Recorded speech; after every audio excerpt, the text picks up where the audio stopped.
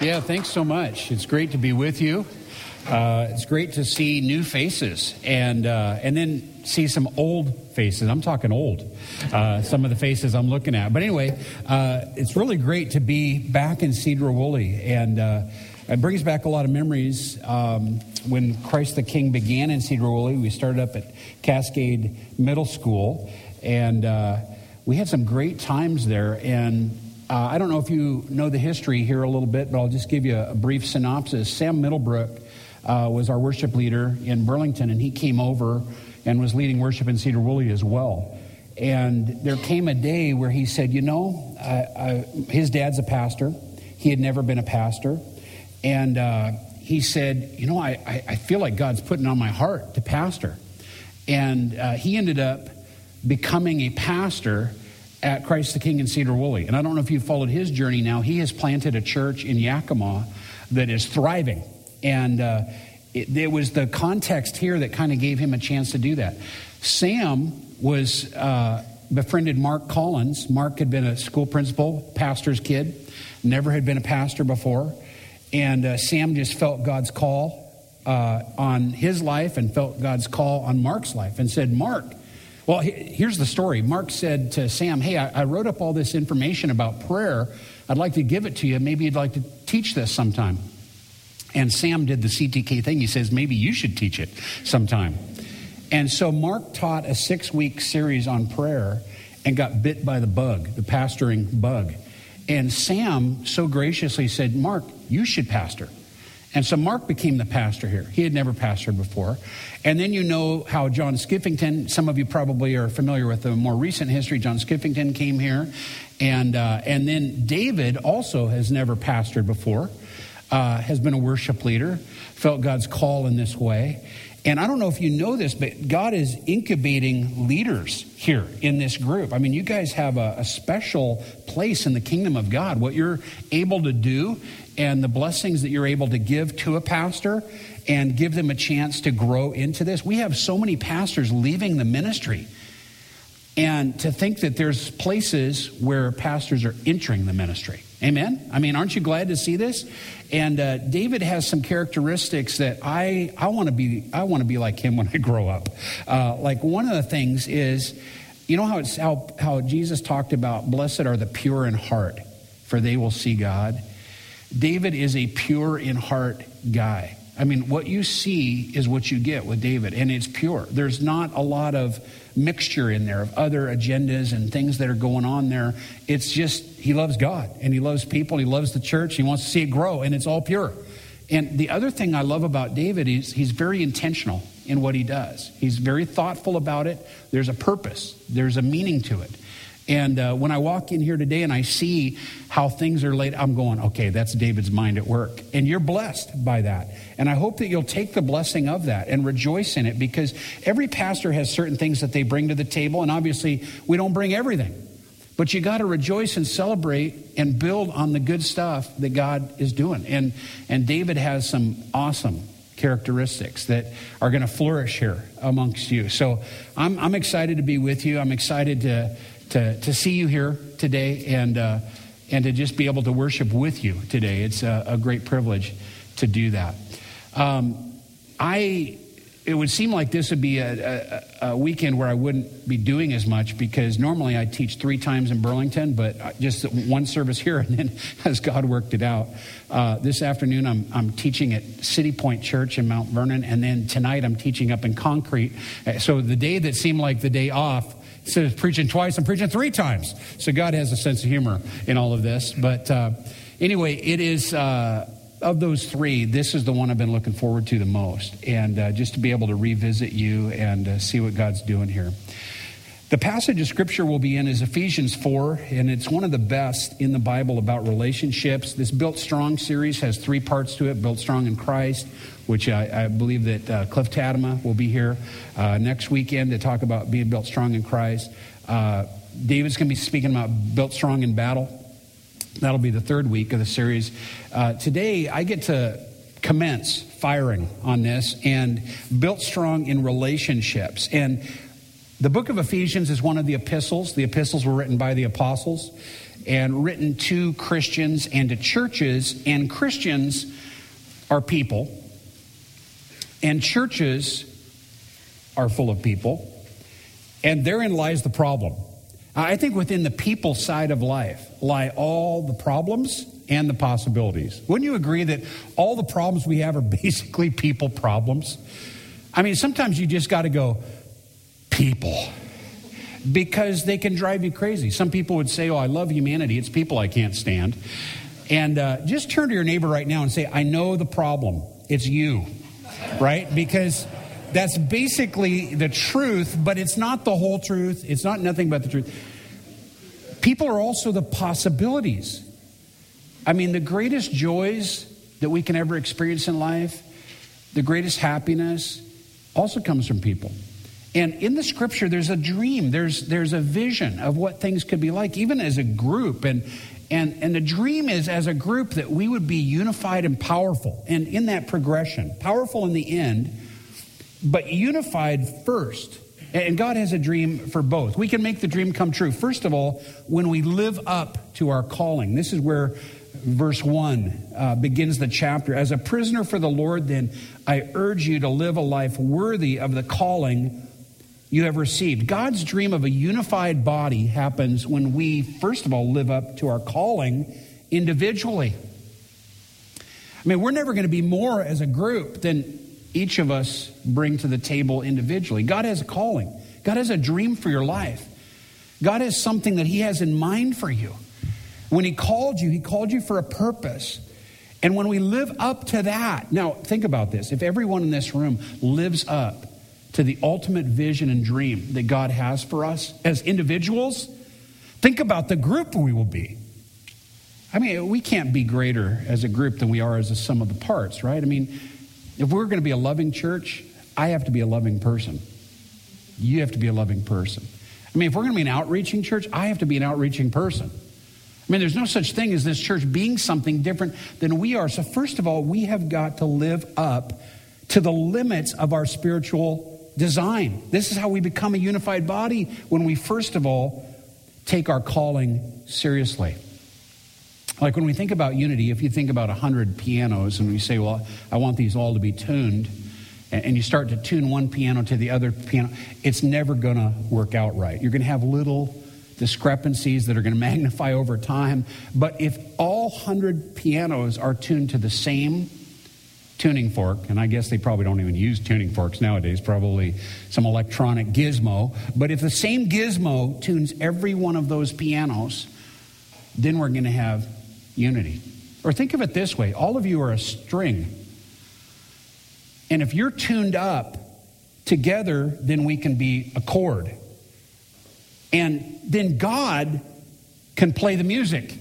But first, we all got to be tuned up. We've got to live up to the calling that we have received. I think that's the first step in becoming a unified body. Second, when we're completely humble and gentle. Verse 2, be completely humble, be completely gentle, be patient, bearing with one another in love. Humility is a prerequisite for harmony. And I'd say humility can be summarized in this phrase: it's not about me. The humble person isn't necessarily the person who doesn't brag, because you can not brag and yet have it all be about you. I mean, your whole perspective, the way you look at life, the way you look at church, the way you look at others, it's all about you. And pride would say, it's about me. Humility says, it's not about me. When you get two people together who are sincerely thinking it's not about me, it's hard to have a fight. Because they're so interested in the other person's point of view. They don't see me, they see we. And so they're so interested in the other person. They're so desirous. They're saying, tell me more, tell me more. And it's hard to fight. And if you can just reverse engineer a fight, at the very back of that, and somewhere back there, is pride. You can just mark it down. In fact, the scripture says pride only breeds quarrels, but wisdom is found in those who take advice. You reverse engineer a fight, you get back there, somebody is proud. Somebody's thinking, it's about me. Somebody's thinking that. On the other hand, if you reverse engineer unity, what are you going to find back there? Humility, People saying, I'm going to be completely humble. This is not about me. Third, when we make every effort to stay united, we can become a unified body. Make every effort to keep the unity of the Spirit through the bond of peace. Why aren't we more united? Well, maybe because we're not working that hard at it. It actually takes some work. You have to do it. It'll work if we will work it out. But we have to do the work. The inspiration follows the perspiration. It's not easy to go to a person who has said something that ticked you off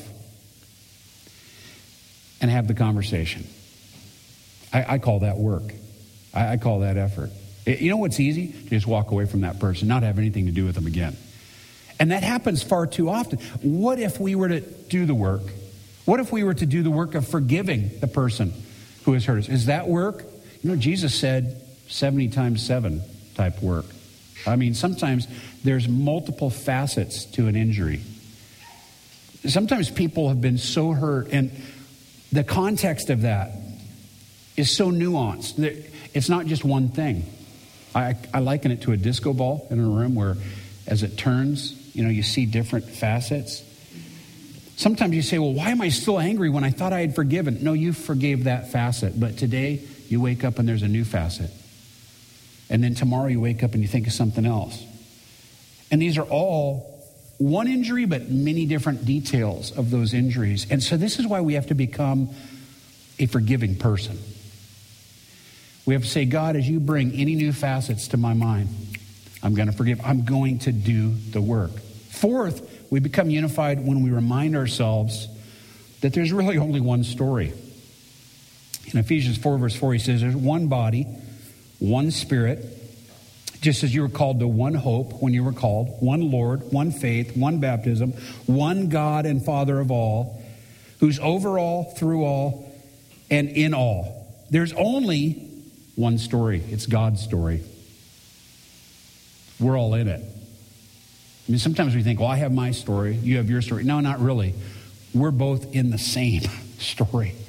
And there is only one. Then fifth, we achieve unity when we validate the varied gifts that God gives. Verse 7, to each one of us, grace has been given as Christ apportioned it. Every single one of us have been given something special. It's a grace. It's a gift from God. And then he gives an example in verse 11. It was he who gave some to be apostles, some to be prophets, some to be evangelists, some to be pastors and teachers. God gives us these amazing gifts. These are gifts that are in us. These are gifts that are to us, but ultimately these are gifts that are through us. And we don't all have the same gift. And we need to validate that. And in our context here, we're trying to bring people together and all their gifts to be one body. In fact, here's our mission, to create an authentic Christian, and then catch this word, calm unity. We want this unity to be around Christ. As I was worshiping this morning, I was thinking how sweet it is to worship in an authentic Christian community. I mean, as I was watching these people play and worshiping along with them, I felt there's a genuineness in this place. We don't have to be somebody we're not. We don't have to fake each other out here. We can be truly the people that we are, worshiping the God we know. We get to be an authentic Christian, calm unity. Calm is the common. We all have this in common, Christ. There's a wisdom, actually, to this. There's a wisdom to the Christ the King story. And I would say the summary of the wisdom is this. Let's keep the main thing the main thing. It's very difficult to stay unified unless we keep the main thing the main thing. I mean, we have different gifts, and there's different people here in this room. I mean, a wide variety, right? And we come from different backgrounds. We've had different experiences. And we have the same Jesus. This is what makes it possible. This is what makes calm unity possible. We want to be an authentic Christian community that effectively reaches out to unchurched people with love, acceptance, and forgiveness so that they may experience the joy of salvation and a purposeful life of discipleship. So God has a dream of a body that's unified, it's working together as one unit, and it's carrying out a mission. And I would say I do too. I have a vision of that. I had a guy sit down with me for coffee the other day, and I thought that I was there to help him. And I love how God does this sometimes. I mean, the purpose of the meeting doesn't end up being the purpose of the meeting. But we sat down, and at some point, he stopped and he goes, hey, you know our church? And I said, yeah. He goes, it seems to me that we're about 60% of what we could be. And I was like, yeah. And he said, you know what else I think? I said, no. He says, I think you're the perfect guy to get us to 100%. Now, when he said that, I wasn't thinking that. Honestly, it was one of the more discouraging weeks that I'd ever had in my life when he said those words to me. I had seriously thought about quitting that week. In fact, my wife and I had a conversation. We thought, maybe Easter should be our last Sunday. Maybe I should be done. Maybe this is the end for me. And we were seriously talking about that. It was the next day when this guy said, hey, you know our church? He said, I think you're the guy. I was like, wow, I think these are words from God to me. I want to think about your story here as part of that. I mean, are we 60% of what we could be here? Maybe. I think you're the perfect people to get us to 100%. I think if we will live out this unified body, this unified story in this community, it will become then a powerful body. Because that's not where the dream ends, just with unity. It goes on to say that the dream comes true of a powerful body, first when pastors do their job. He was right about this, not necessarily about me, but about the pastor's role. He was absolutely correct. That how do we get from 60 to 100%? Pastors, what is their job? They only have one job, which is kind of like saying a mom only has one job to raise these kids. I mean, it's super multifaceted. But the pastor has one job, and it's in verse 12. Pastors are to prepare God's people for works of service so that the body of Christ may be built up. How do we become this powerful body? How do we get from 60 to 100%? Well, pastors have to do their job.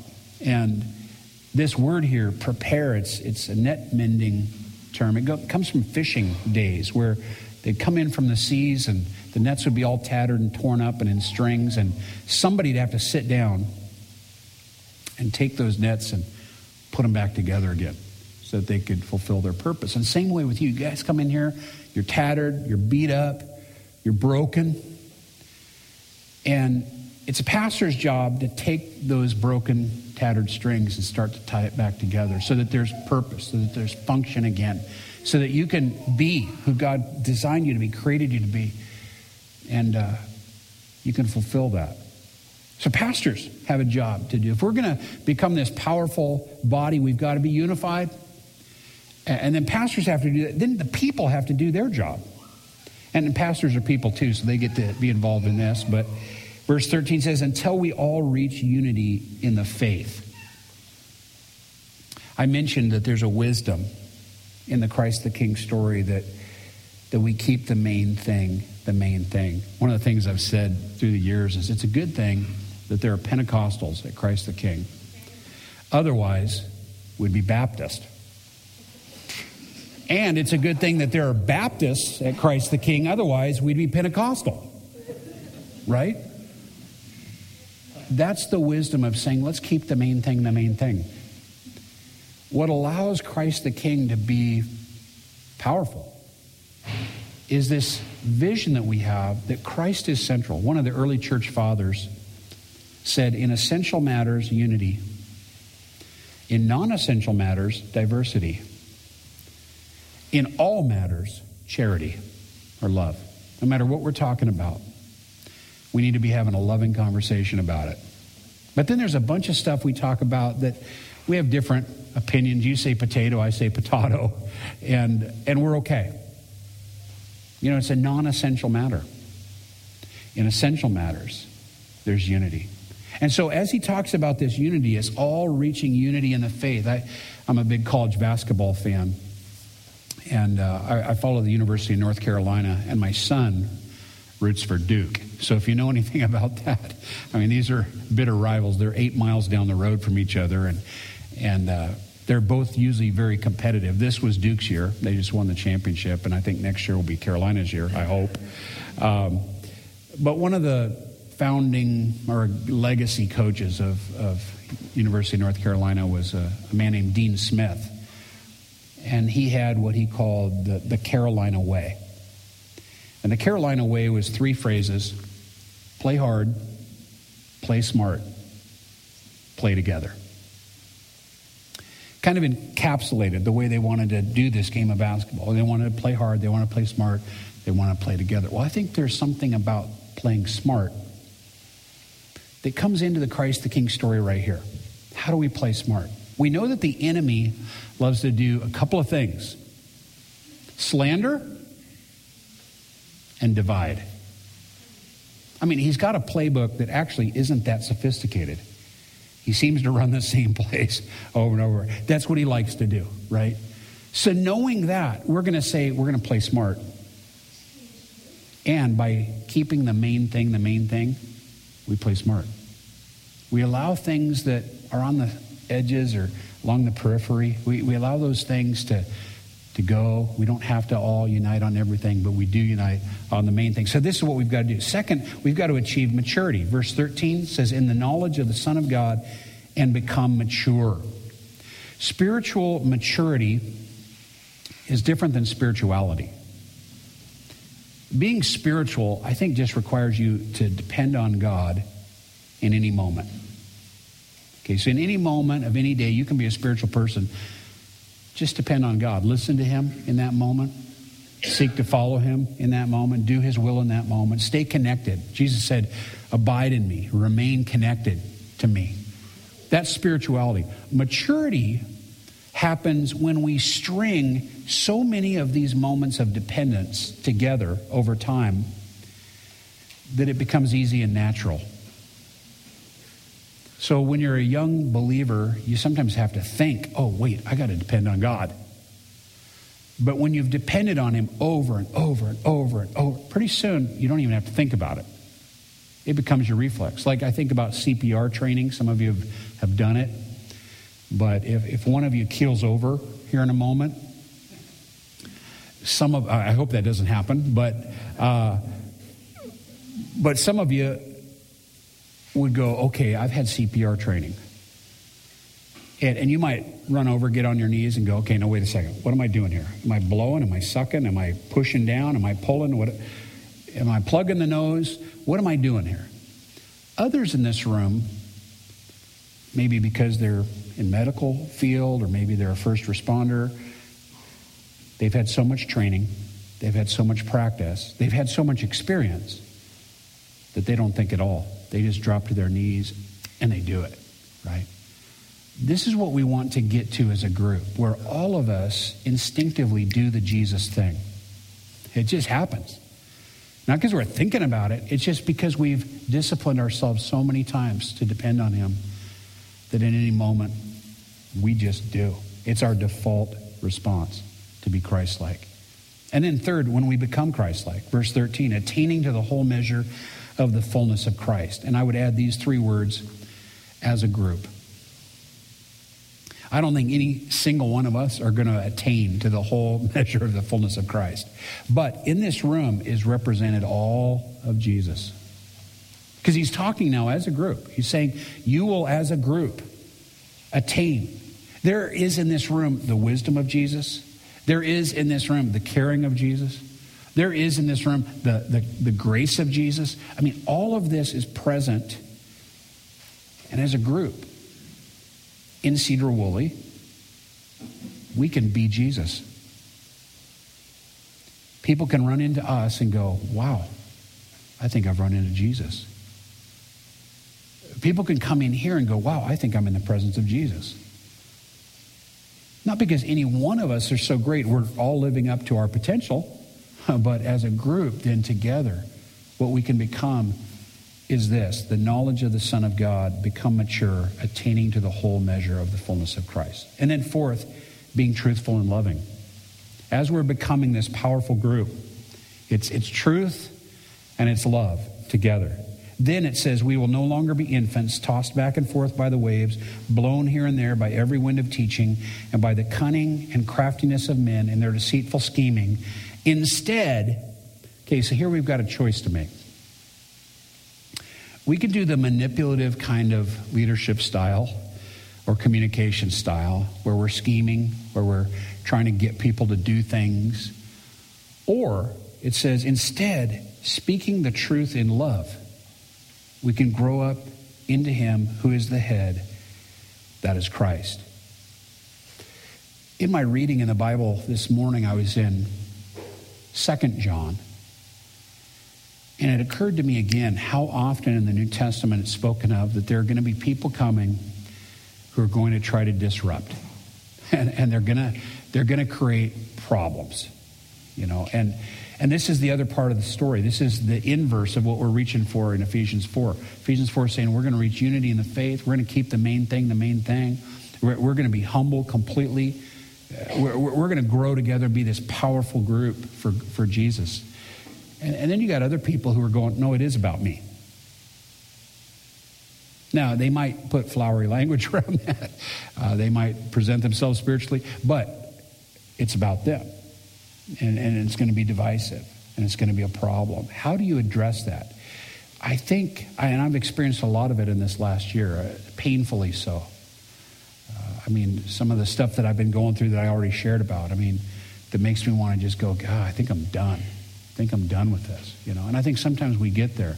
But the antidote, what will solve this, the cure for this disease, the instead, okay, truth and love.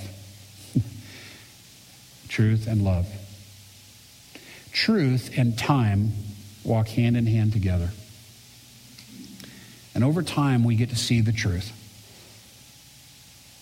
And hopefully, as we present the truth with each other, it's always in love, always in this context that, first of all, you got to know, I love you.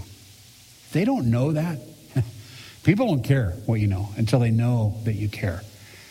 But when they know that you care, that this is a high commitment to love, but we're not neglecting the truth, we're going to share that, that's when we become powerful. And then fifth, it builds itself up. From him, the whole body, joined and held together by every supporting ligament, grows and builds itself up in love. The goal is to not need a pastor. Now you start out needing a pastor. I mean, you come in, you're tattered, you're broken, you're torn apart, and you need a pastor. I mean, a pastor is definitely needed at that point. But I think the goal is maybe a similar goal as some of us have as parents, that at some point our kids would get to a point where they don't need a parent.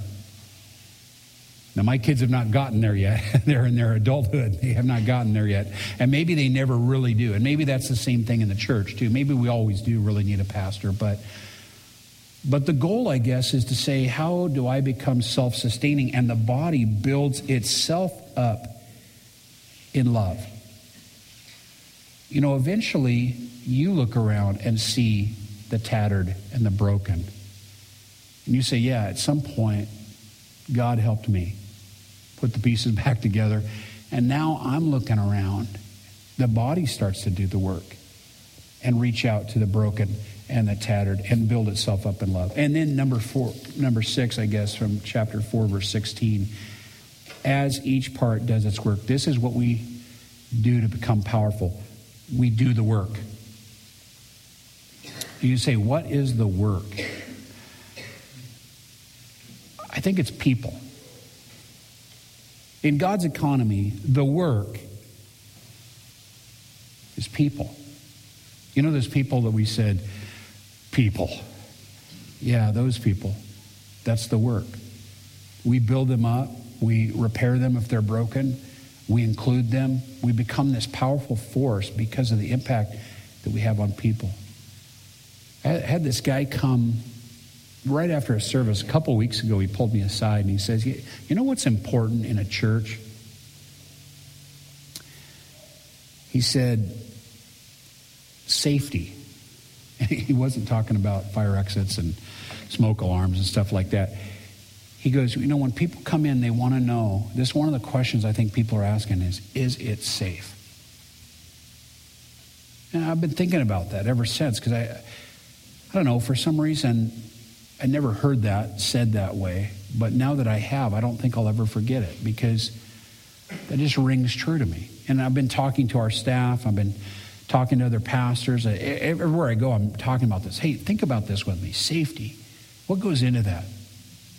What makes it possible for people to come into a place? And had a lady get baptized a few weeks ago, and she's actually traveled the world. I mean, she has been a very important person, I guess. I mean, she's a musician, and she's been touring for 8 years with Taylor Swift. So she has been on the front row for a lot of what's happened in pop culture. She was sitting there when Kanye West went up, and kind of stole the limelight.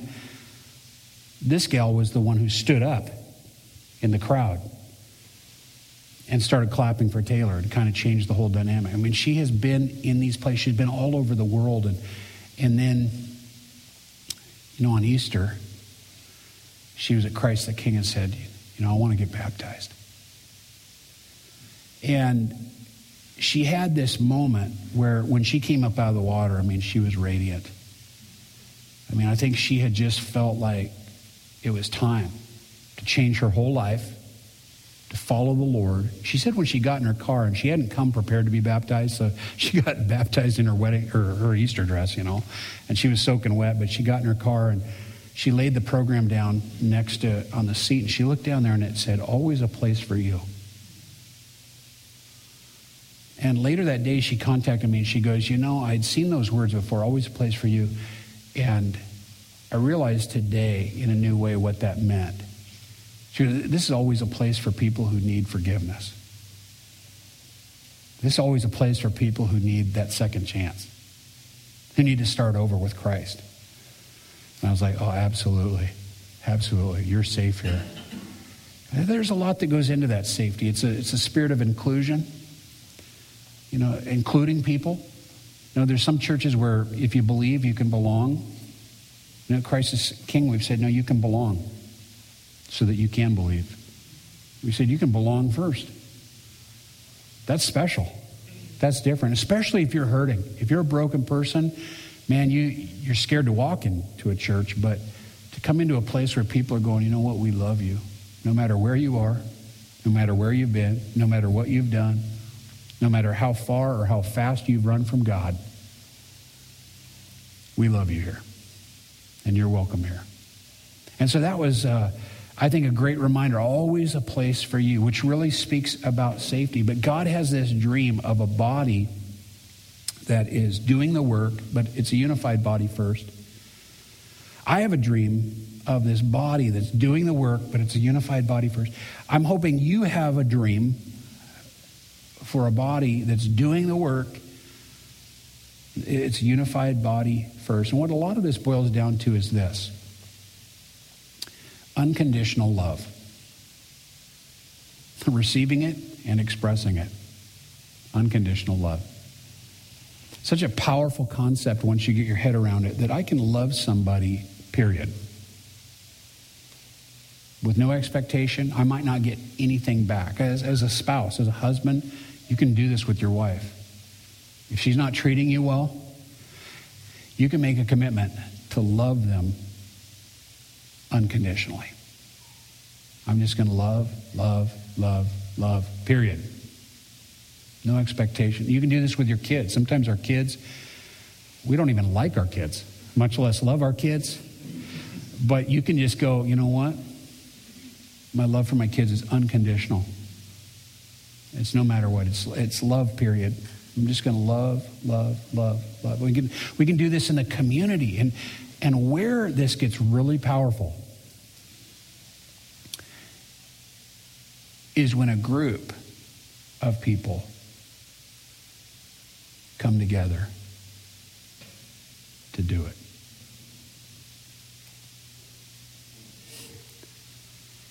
group cannot be stopped. That group will change the world. That group will make an impact for eternity. I was at a funeral yesterday, Josh Ellis, and some of you know him. And one of the things that came to me from that very tragic accident, the bridge, part of the bridge collapses on this young family, husband, wife, and a baby. I mean, talk about a lightning bolt. I'm just going, what a crazy, crazy thing that happened there. But one of the things, I was talking with somebody afterwards, they came forward. There were 800 people at His Place Church. And this was after 900 people had gathered down at Bonnie Lake for this couple. This is a young couple who loved. They loved well. And somebody afterwards said, it really helps to remind us of how powerful it is when we love well. And I said, I spent a lot of time trying to convince people of that. But I'll tell you, the great proof is this funeral right here. You want to have a huge impact? You don't have to be flashy. You don't have to be well organized. You do have to love. And God wants to do that. God is doing that right here. Let's bow for prayer.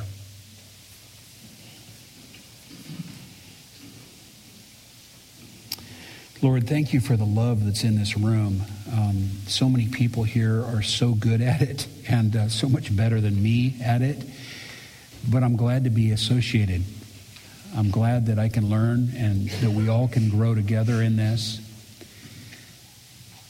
Lord, I just ask that this church, this particular expression of your body here in Cedar Woolley, would be especially characterized by this. You said they will know that you're my disciple by the love that you have for each other. So, Lord, I pray that this would become well known, that this would become the way that this church becomes known, is by its love. And thank you for David and his leadership here. Thank you for calling him. Thank you for helping him to equip this group, to put those pieces together so that this group can fulfill its potential. And we pray, God, over all the dreams that you have for this body here in Cedar Woolley. Lord, I pray that every single person will first of all just walk in their own dream, the dream that you have for them personally. May we all live up to our spiritual potential so that we can be this united and powerful force of love here. And we pray for this in Jesus' name. Amen.